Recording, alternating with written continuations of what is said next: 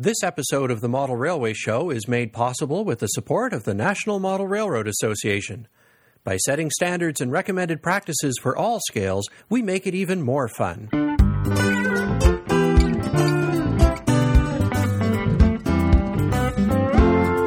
Welcome to the Model Railway Show. I'm Trevor Marshall. And I'm Jim Martin, the guy on the other side of the cab who shovels the coal and occasionally other stuff. No argument from me on that. We're glad you've carved a little time out of your busy schedule to give us a listen.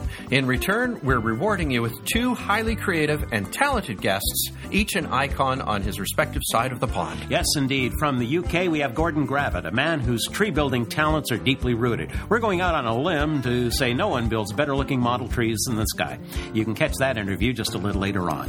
First, though, it's Jim's turn in the comfy chair as he chats with renowned New England modeler Dave Frary. My next guest has been a contributor to far too many publications over the years to name them all, but suffice it to say, if you've read any of the larger publications, you already know the name Dave Frary. Dave's a renowned modeler, writer, and photographer, but if two things in the world of model railroading can define Dave, it's his Thatcher's Inlet team-up with Bob Hayden back in the 70s, and his groundbreaking scenery book, How to Build Realistic Model Railroad Scenery, now in its third printing. If you want to see what David is capable of, just check out the cover of the May-June 2011 Narrow Gauge and Short Line Gazette. In that, Dave describes the construction of an ON-30 waterfront layout for the Nantucket Whaling Museum. Check out the link on our website. It was that cover story that got us thinking it might be instructive to chat with Dave about the differing demands and expectations of building a layout for a museum rather than for oneself. Dave Frary, welcome to the show. This is a treat for me. Oh, thank you very much. I enjoy being here. Now, you do some podcasting yourself, don't you? Yeah, we have the Parlor Car, which I think is available on iTunes. It's a free download. We don't have a regular schedule. We do it monthly or so. And I do it with Jimmy Dignan and Doug Fiscali, sometimes with Hal Reynolds. The other three fellows I mentioned are kit manufacturers, and they bring me in because I have all the jokes.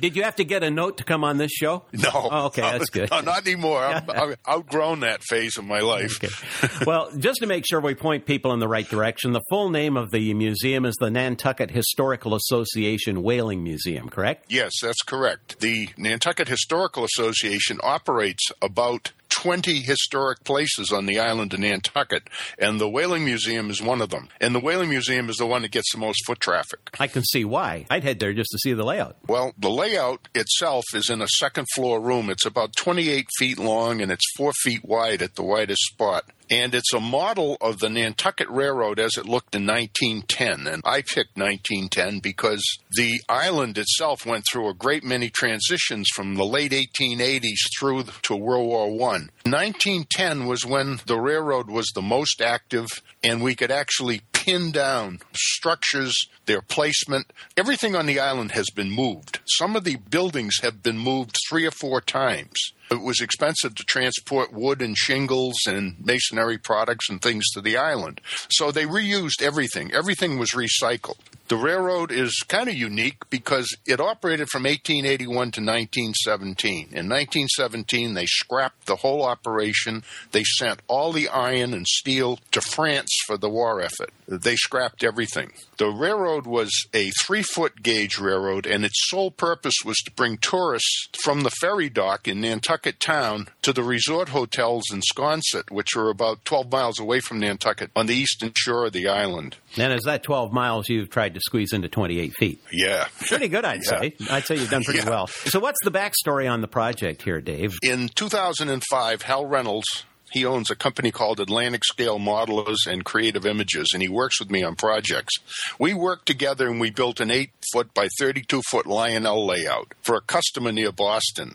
The man is a very prestigious man, and like a lot of the people I've worked for, I can't mention his name or talk about him, and I don't want to sound like Secret Squirrel here, but that was the agreement. And at the time, the customer was on the board of directors of the Nantucket Historical Association. And at one of the meetings, the topic of the railroad and having a display to represent the island's railroad came up, and my customer suggested they talk with me. And so I went to the island, and I brought them some examples of other work I'd done, and they decided to retain me And the deal was that I would put together a proposal to show them what I had in mind. They gave me access to their photo and map collection, and I spent about 2 weeks building a half-inch scale model of the proposed project. I went back to the island with the model. We discussed it, how it would be presented, and then they gave me the go-ahead. They retained me to build it. We negotiated a price, signed a contract, and off I went. Well, I'm impressed with the consistency of the work. You had quite a number of people helping you out with this.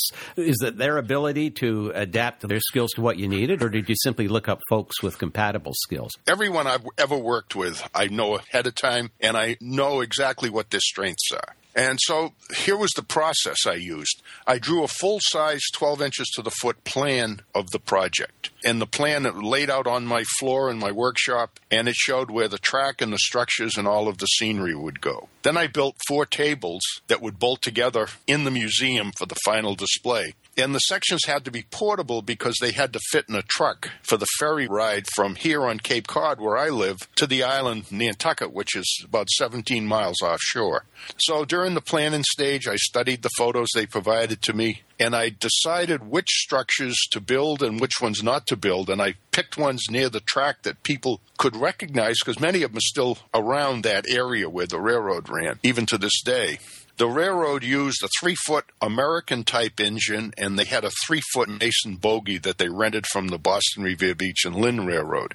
I decided on using the Bachmann equipment. I used the ON30 Forney engine as the main engine on the display, and I repainted it, and I made decals, and we made it look as much as we could like the engine that ran in Nantucket in 1910. There were several other unique pieces of equipment that the railroad used, and some of them were really, really funny looking. And I hired Bob Hayden to build the baggage car, which looked a lot like the European baggage wagons, where it was a flat car with a box on it. And you see it in the tropics also on some of the sugarcane railroads, where they moved the people in the box, which sat on the flat car. So Bob Hayden scratch-built that for me. And he also scratch-built something they called on the island the Bug and the Bird Cage. The Bug was a 3-foot Fairbanks Moss motor car, and the trailer was called the Bird Cage. And the trailer had some seats in it, and they could move passengers in the winter months. They could deliver the newspapers to the other end of the island, and they could fulfill the mail contract with the Bug and the Bird Cage. When the plan was more or less complete, I contacted Hal Reynolds. He would be building several of the models on the project for me, and I wanted to give him a heads up because I wanted him to know what I had planned for him. And what I did, I put together all the materials he'd need, him and everybody else, to build these models. Hal also made me a Photoshop backdrop that was 31 feet long and 30 inches high. This was installed on the back of the display using Velcro, and the images he put together on that were images I had taken on my many trips to Nantucket, images he took in Canada of the seashore there, and pictures from the historic collection, which went back 100 years. So he put this all together, some of the images, the old images he had to color, and he made a beautiful backdrop. It's amazing. It's really something. I think it has over 100 layers in Photoshop, if you're familiar with Photoshop. Anyway, what I had to do to get everyone up to speed, all the people I was going to use to build things for me, I had to manufacture cedar, shingle, siding, and roof material. The shingles on the island were different than, say, the Weston-style shakes. They only used 5 inches to the weather because they wanted the siding to be weather tight. And the shingles themselves were cheap and they were easy for anybody to install at the time. So I built the patterns for the walls, made RTV molds of them, and then I made castings in those molds and sent the castings to the people who were going to build the buildings. And every building except the railroad buildings had shingle walls and roofs. For the windows, I used windows from Dave Grant at Grantline. I had Doug Foscali of Foscale Models laser cut some scale windows for me. He also laser cut some really intricate hotel railing details and roof brackets and things of that nature. Brian Bollinger of Best Trains, he cut me dozens of sheets of asphalt shingles for the hotel roofs. I used Carol Vreeland of Sterling Models to make me several dozen dwarf pine trees like you'd see on the island. And I used Dally Electronics to design the train controller. I called Dallas Gudacker, who owns Dally. I told him what I had in mind. It had to be an interactive display. The train would run, stop at the stations. and it would be operated by push buttons. The push button would lock out while the train was running, so you couldn't push the button a million times and get the train to stop, start, or any of that. And he designed the circuitry, and it's still running today. In fact, I've used his circuits on other projects. Well, it works. Yeah, they're very reliable. You've got some quality components and some real quality people here, Dave. I'm telling you, we're getting a clinic, and I thank you for it. Is there a different level of expectation that comes with building a layout for a museum? Is there anything different in that than building a home layout? For me, it's all the same. I always try to do my best work, and all of the work I've done in the past 25 years have been for customers, and the goal is always to give them more than they expect. I want the quality to be the best I can do because they're paying top dollar for this work. And the cost of a project like this, only about 10% of it is for materials. All the rest is labor, so it's very expensive. As you know, from building your own layout at home, it's very time-consuming. Time is really the biggest component. It's fun to think of a big reveal moment where you whip the sheets off of this thing and everybody goes, "Aw." Yeah. I guess it doesn't happen like that, does it? They want to check in from time to time. Well, as I was building this, the curator would travel off-island to go to different events and personal things, and he'd always stop by my house to see what I was doing. Then when we moved the layout, we moved it in a 25-foot box truck to the island via the ferry. I hired another fellow who lived on the island to help me unload the truck and to help me set it up. While I was putting this thing together, of course, word got out, and everyone came to see what I was doing. The museum was closed to the public at the time when I was setting it up. I mean, they even had the newspaper come and took pictures of this thing before it was even completed. It was really interesting. It's a great story of a great project. Let's move on to a few other things. How did you hook up with Bob Hayden? What's the story there? Because you guys, it's like salt and pepper or... Yeah, he lived down the street, and his father was my Spanish teacher in high school. We had a mutual friend, a fellow named Alan Hansen, who, by the way, was trying to build ON2 railroad equipment, and he also was building HON2 model railroad equipment, and he scratch-built everything. He was a machinist by trade, and he introduced Bob to me. As a teenager, Bob was also trying to build HON2 engines in cars, but he couldn't get anything to run very well, which is still the story of HON2. Yeah. And Bob worked after school at the local hobby shop, and I'd go there. I'm 7 years older than Bob, so I'd go there in the afternoons or a Saturday afternoon, and he'd show me all the new stuff. He'd put it aside so he could show me, look at the new Athearn equipment and everything that came out. And it was a really exciting time for us because we thought we were on the cutting edge of the hobby, in those days. Bob and I worked together when he was in the Navy. I was doing product reviews for Railroad Model Craftsman. And one year, I think it was 1976, we did 80 Craftsman reviews. And the way we did it was I'd build the model and take a picture of it, and then I'd send everything to Bob with all of my notes about building it, and he'd write the review, mail it back to me, and then I'd send it to Tony Costa, who was the editor of RMC at the time, and he'd edit it some more and then put it in the magazine.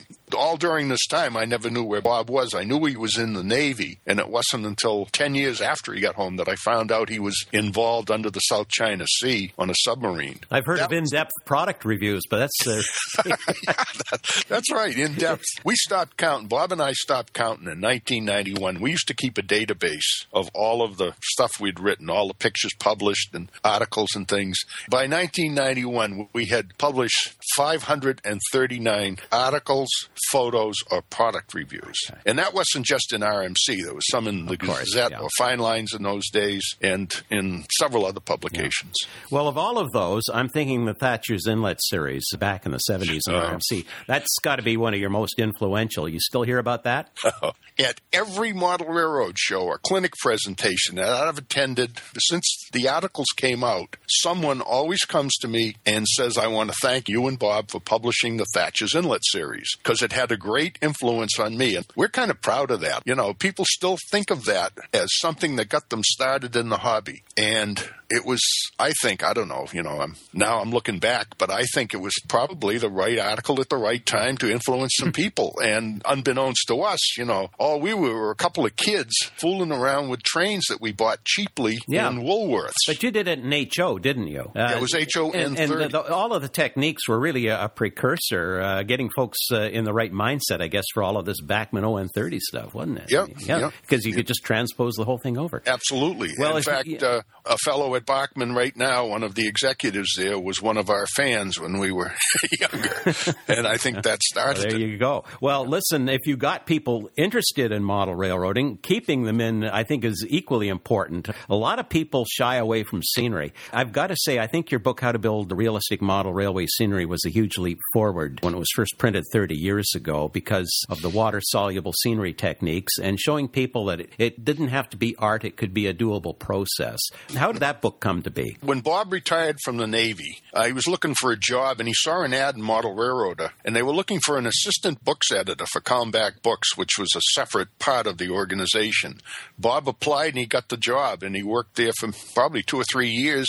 And his boss left for a newspaper job, and they promoted Bob to be books editor. And at the time, Bill McClanahan's scenery book was the most popular book that Kalmbach published. Bob wanted to revise and modernize that book, but Bill was at retirement age then, and he didn't feel like doing it. He thought the book had run its course and that, well, he'd be wasting his time if he spent another year of his life, revising. Well, it might have been a correct observation on his part, because obviously we were past, I guess zip texturing was just on the way out then, and I don't think people were dumping asbestos into plaster anymore. So. Yeah, that's true. Well, that's what that book needed at the time. So Bob asked me, he said, would I be interested in doing a scenery book? And, I'm thinking, wow, here I am working 3 jobs. And anyway, I took a year of my life of doing the research and the actual typing of the pages over and over and over again. And I did it in my cellar at night. I lived in another town on the North Shore of Boston, but I got the book done.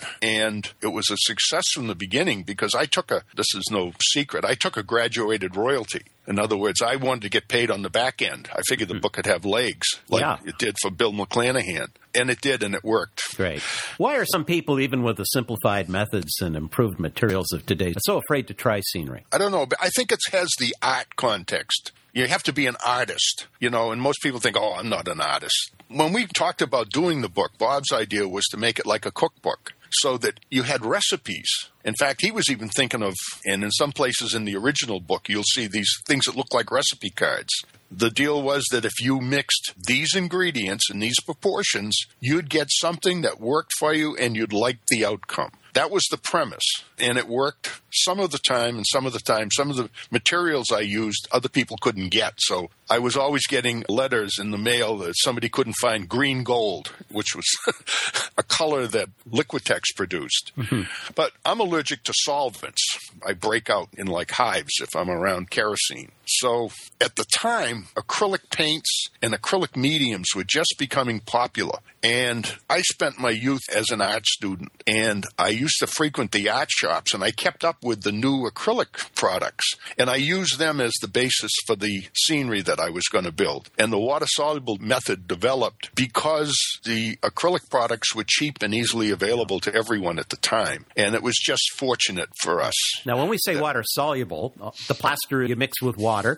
It doesn't have to be totally dry before you put the water-based paint on it. That doesn't have to be dry before you put the water-based glue on it. And that's basically it, right? When you sprinkle your textures on, you spray on more glue. Dilute matte medium I was using at the time, and I didn't invent dilute matte medium. Lynn Westcott did in Model Railroad, and he wrote about it years ago when it first came out, and nobody picked up on it. And it's the perfect glue for scenery building because it dries clear and it's invisible and has no shine to it. But once it dries, you can put more water over it and it doesn't soften again. Yeah. It stays as an adhesive. In your experience, Dave, what aspects of scenery building frighten modelers the most, or do you think are the most difficult to present realistically? Well, I think it's water. I have more questions about modeling water, I think, than any other. In fact, while I was sitting here waiting for the interview to start, I got an email from a dentist in Florida wanting to know how to use Mod Podge, which is one of the materials I demonstrate in my DVD on building water, and I wrote about when it first became available. And it's a process, building water, that most people are afraid to try it because if it doesn't work, they're stuck with a big messy area that doesn't look much like water.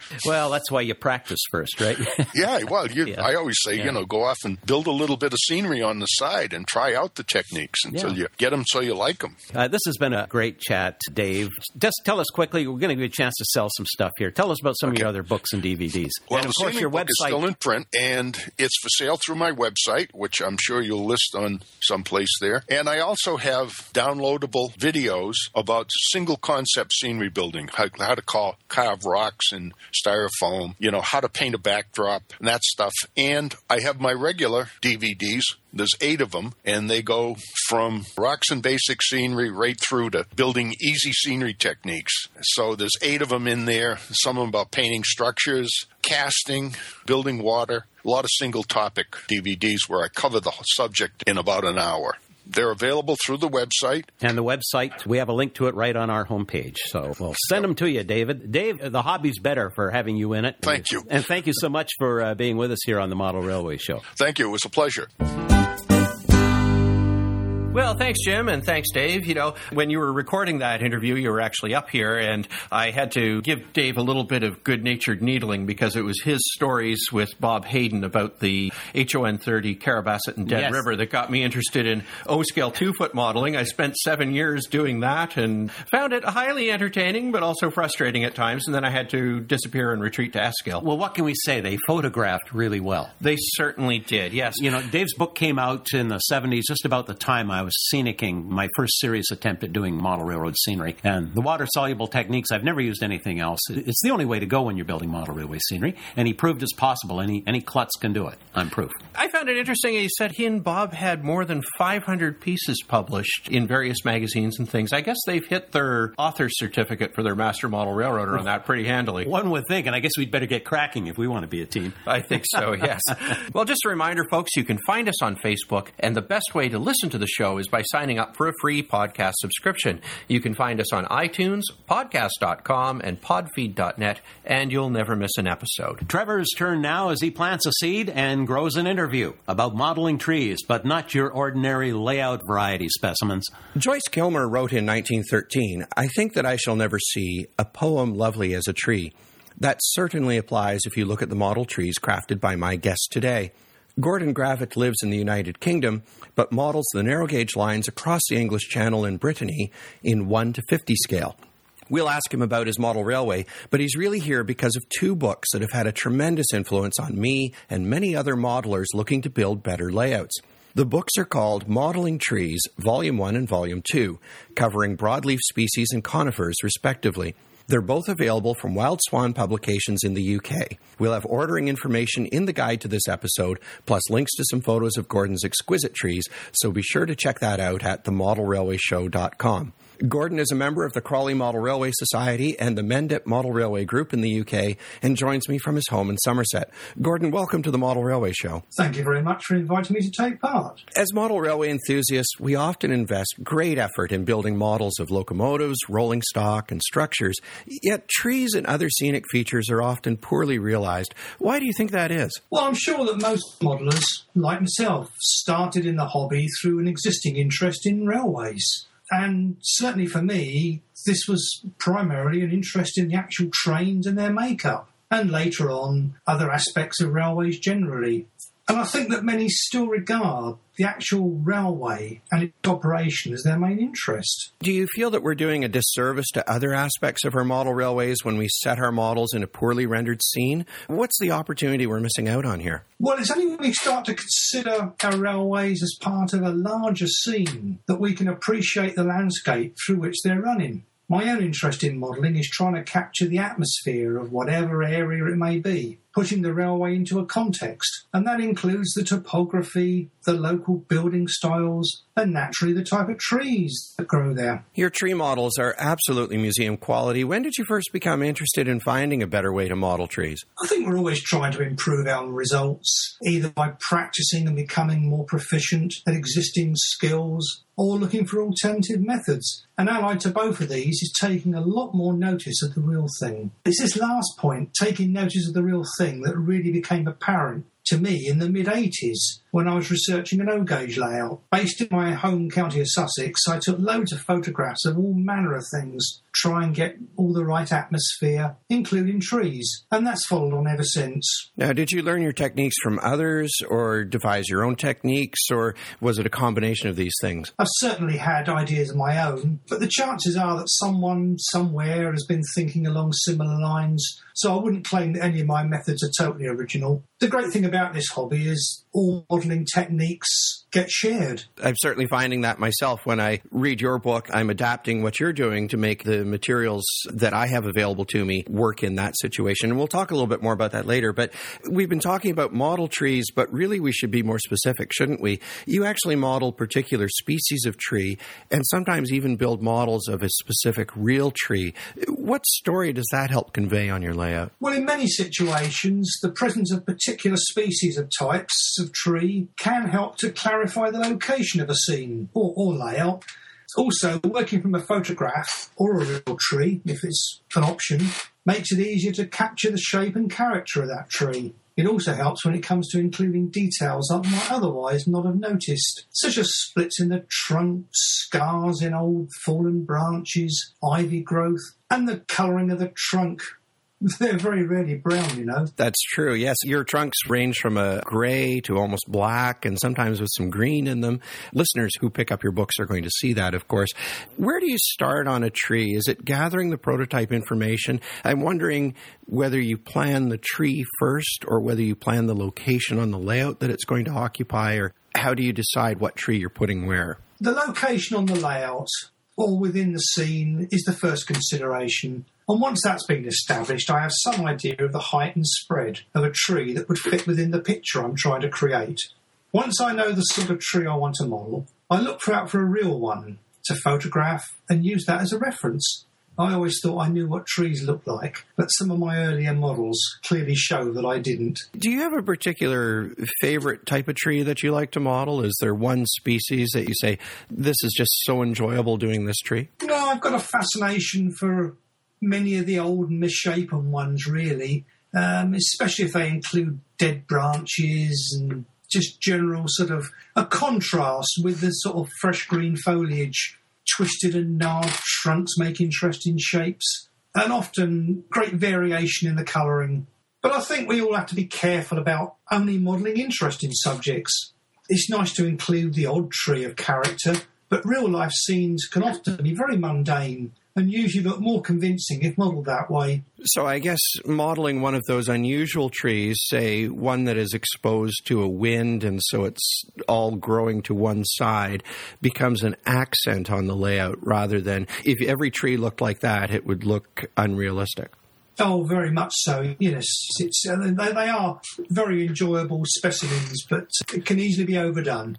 I suppose that those types of trees are fun to model, but they may not be the best place for someone to start. What do you suggest as a place for other modelers to start with a tree? Is there a particular species that's maybe easier than another? Or? I'm not sure about any specific species, but I would certainly start with something fairly simple. Not too many branches or fine twigs, and just get the hang of twisting the wires and creating convincing shapes. Even small trees can have interesting shapes. Trees in exposed places, maybe growing in poor soil or on rocky outcrops, often remain small and could make ideal models to start with. On my own layout, I have a forested area, and I'm actually using that to, as you say, practice twisting the wires, because I know that I'm going to be putting other trees in front of those. So I'm making tall, narrow trees with just a canopy at the top in order to get used to putting the bark on, twisting the wires, applying the foliage, things like that. Certainly, as a starter, to sort of work on things that are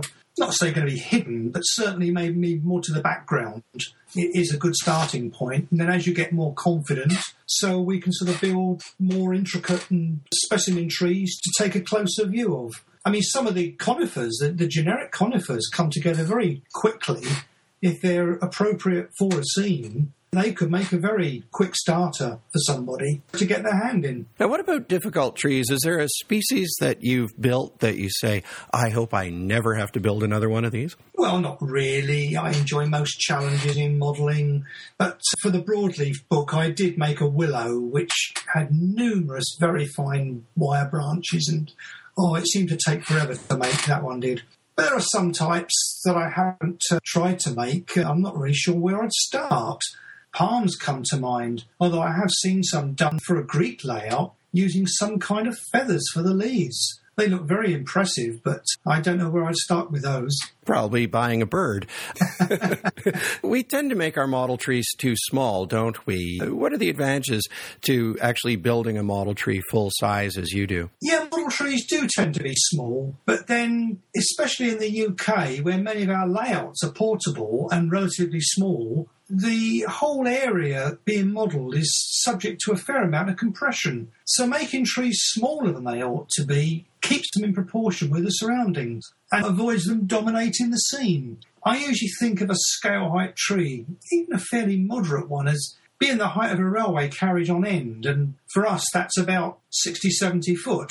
Obviously, if the layout's large enough, full-size trees, look a lot better. But I think we have to sort of remember that they also take up a lot more width as well as just the height. So I suppose there's some advantages to making them slightly smaller than full size, but at some point you're going to stretch the plausibility of that tree. And when they start becoming only as high as the equipment on the rails, then the scene suffers a bit, doesn't it? Oh, certainly, yes. As I say, they've got to keep in proportion. Trees in general would be higher than our two-storey buildings, for instance, and it's just a case of keeping everything in proportion. Oh, I take your point. I mean, you can diminish them far too much, but equally they can get very dominant if they're too large, or even made to scale on a very small scene. I guess a little bit of practice, maybe doing some wire armatures and putting them in the scene to see how they look, and you say, well, I need to clip that down a bit or something like that would work. Your tree models take quite a bit of time. I know when I look through your book, some of them take 10 hours.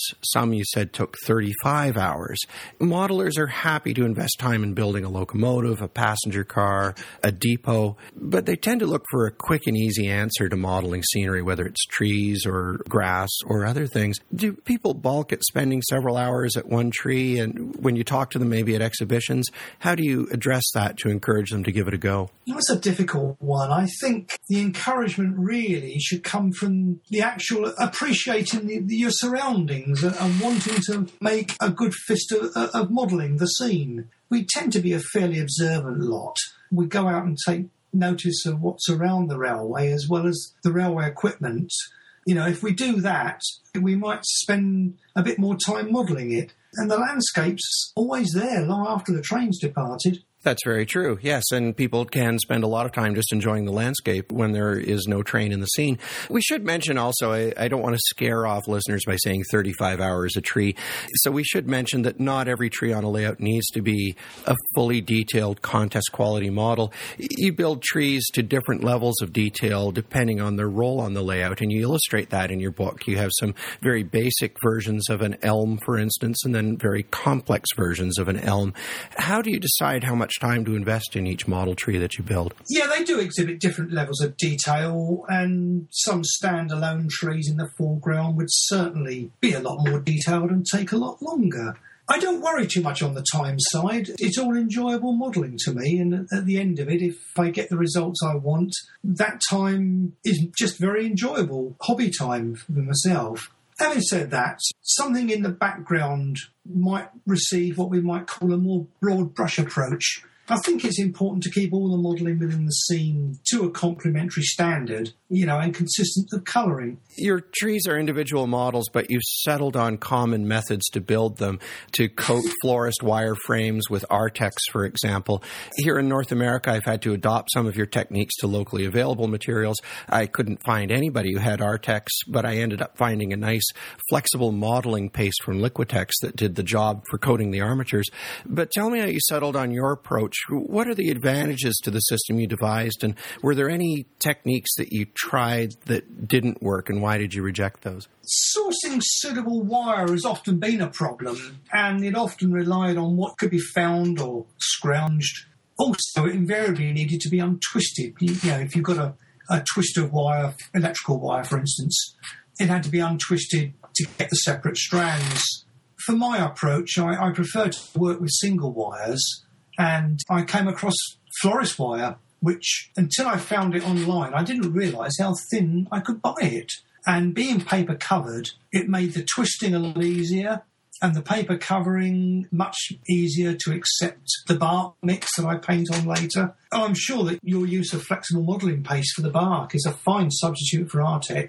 And the main criteria here is just to use a material that would stand up to a small amount of flexing without cracking. Artex is designed to be a flexible plaster, so your modelling paste would have much the same effect. Yes, I've noticed that. If I bump the trees, they don't break and things like that. So were there any techniques you tried that just didn't work out? Anything that was a disaster? No, not really. I think the conventional way of making a tree started many years ago by George Eyler Stokes. He used twisted steel cable, the sort you use for control cables on aircraft. Really tough stuff. He used to unravel all this and then retwist it. Now, his modelling was excellent and he set a standard for many years, but when I tried some of this with an old steel tow cable, it was really hard work and it never really worked for me at all. I was never satisfied with the results. I've also tried electric cable, but like the steel cable, it still had to be untwisted first, and I much prefer working with just single strands and twisting those up. And before I settled on Artex, I tried at various other types of plaster, and that didn't really work. It crumbled away a bit. I think the consistent part of it is the foliage. I've always found foliage matte from Woodland Scenics or Heki always to be ideal once it's all teased out. The only thing that's sort of improved possibly in more recent years is I've had a bit more confidence in teasing it out a lot further. It's just surprising how far you can stretch it, tease it out, and then later sort of using postiche, theatrical hair, which is another thing that it comes as like a plaited rope, but that can be teased out incredibly finely. So to go for much finer trees, that's been a real boon. I haven't actually tried the postiche yet, but I'm looking forward to doing that on some of my trees. I mentioned your layout in the introduction. If I recall from articles in Model Railway Journal magazine, you've been working on this layout for about 2 decades. Can you tell us a little bit about it and why you selected the unusual 1 to 50 scale for it instead of British O scale 1 to 43 or something that's maybe more popular? Yes, certainly, yeah. My wife Maggie and myself became aware of this. It was a metre gauge railway in Brittany after a cycling holiday in that area. Well, we crossed old railway tracks from time to time, but we only discovered that it was part of the railway known as the Réseau Breton after we got home. Maggie's fluent in French, she used to teach it, and we were looking for a completely fresh modelling project, something really different. So we returned to Brittany and started to carry out some research. There's quite a few structures left and the track beds we could walk along and odd bits of rolling stock to measure and photograph. So we gradually started to sort of get a feel for what the railway was like in its environment, and having measured and photographed the bits we could find, started to make some models. And there was absolutely nothing commercially available, so knowing that we were going to have to start from scratch with everything, we chose a scale that seemed to work for us, and 1 to 50 seemed easiest with all the metric dimensions. It made the maths a lot easier than converting. In the case of a French railway, it would be a case of converting it first to feet so that we could say that 7mm is every foot for our conventional 7mm scale. And it just seemed, much easier to divide the metric dimensions straight into 50 so that 20mm is the same as a metre. And it's quite close to your 1/4 inch to the foot, of course. The track gauge I use is actually 18.2, using the British EM standards, 18mm standards. And these are a little bit narrow, but I can cope with that. And also, I've got all the wheels and track gauges available as they would be for 4mm models. Our trips over to Brittany to do the research meant we had to sort of rent somewhere to stay, and we found a little cottage. And as it turned out, it was a little village called Penpaul. So although the railway never passed anywhere near that, our scene was totally fictitious. We adopted the name for the layout. The whole layout's about 20 foot long, split into 5 4-foot baseboards to make it easy for transportation, and it's solely for exhibition use. We haven't got space at home to put it up, but fortunately there's numerous model railway exhibitions over here, so we usually get a chance to take it out about 6 times a year. I guess when you're working on it at home, then you pull out one section at a time and do some work on that and then store it. Is that how it works? Yes, it is. It was actually quite awkward to work on because I couldn't put the whole thing up at one time. I had to literally put 2 baseboards together, work across that joint. It was certainly a bit of a problem when it came to ballasting the track and getting the scenic work to sort of flow across the baseboard joints, and even came to hiring a hall in the end just to set it up to see that we were on the right track before we got it all finished. So it wasn't the easiest of projects from that point of view. I think next time I'll go for something a lot smaller, something I can put up at home. Well, it's certainly an impressive project. And you've actually written a book about these railways, haven't you? Yes, I got approached by Oakwood Press. They hadn't dipped their toe in the continental railway market at the time, and as I had a lot of research on the Réseau Breton, and it turned out I was doing a lot of drawings and plans in preparation for the layout, so I was able to use those, and it was a nice way of collating all my information, getting it all together into one source. And it seems to have been popular. I mean, if it has made the railway a little bit more sort of generally known to everybody, then that's, fine by me. You just mentioned something interesting, that it was an interesting or a very useful way to collate all of your information about the railways into one place. Is that what prompted you to write the 2 books on tree modeling? Was it a need to get the techniques down in writing so that you could have a resource that you could refer to yourself? Or was it prompted by receiving comments at exhibitions? Or what prompted you to write the books on trees? No, that came from a completely different one. I was very fortunate in being asked to write the books on trees based on the experience of making the trees for Penpaul. When I was actually sort of started planning it, it was just going to be one book, but it just grew because of the vast subject it was going to have to cover, and eventually the contents was split into 2 books. I have to say that working with Paul Carew at Wild Swan was a real delight in this sort of aspect. He's very enthusiastic modeller himself and very particular about getting all the sort of presentation of the books absolutely right. So it was, a really real pleasure working with him. Is there any aspect of scenery that you still want to put down in paper for all time, or is 2 books it on trees? Yes, I am sort of starting to work on something else. It's a book on more landscape covering, the grasses and the gravel textures, paths and things, roadways. And it's something that I've enjoyed doing for my layouts over the years and gradually putting it together. And so that's the one we're working on at the moment. Excellent. Something for me to look forward to. Just in closing, I imagine that well-modeled trees are particularly important when we show our layouts in public, especially to people who are not railway modelers. The trains may actually be less relevant to their experience than the trees. What are your thoughts on the importance of well-done tree models and scenery in general in elevating the general public's perception of model railways as a worthwhile hobby to pursue? I think that modelling anything beyond the railway fence or boundary helps to lift the general perception of the hobby and shows that we're not just focused on trains. For myself, this aspect is very important, if not more important than a passing train, because, as was said before, the scenery is always there. It also sets the scene. It gives it a location or a meaning, and as you suggest, it's far more relevant to anybody not so conversant with railways. They still appreciate the modelling as a hobby in itself. I always think it's nice if a modelled area can be identified purely by the scenery and architecture without necessarily the intervention of the railway. After all, that was what was there first, so yeah, that's the way I like to sort of portray it myself. Gordon, thanks for joining me on the Model Railway Show today, and thank you for writing these books. They've been an inspiration to many, and they're helping me to fill space on my own layout with some truly stunning-looking trees. It's been a pleasure talking to you. Well, thank you ever so much. I've thoroughly enjoyed the experience myself.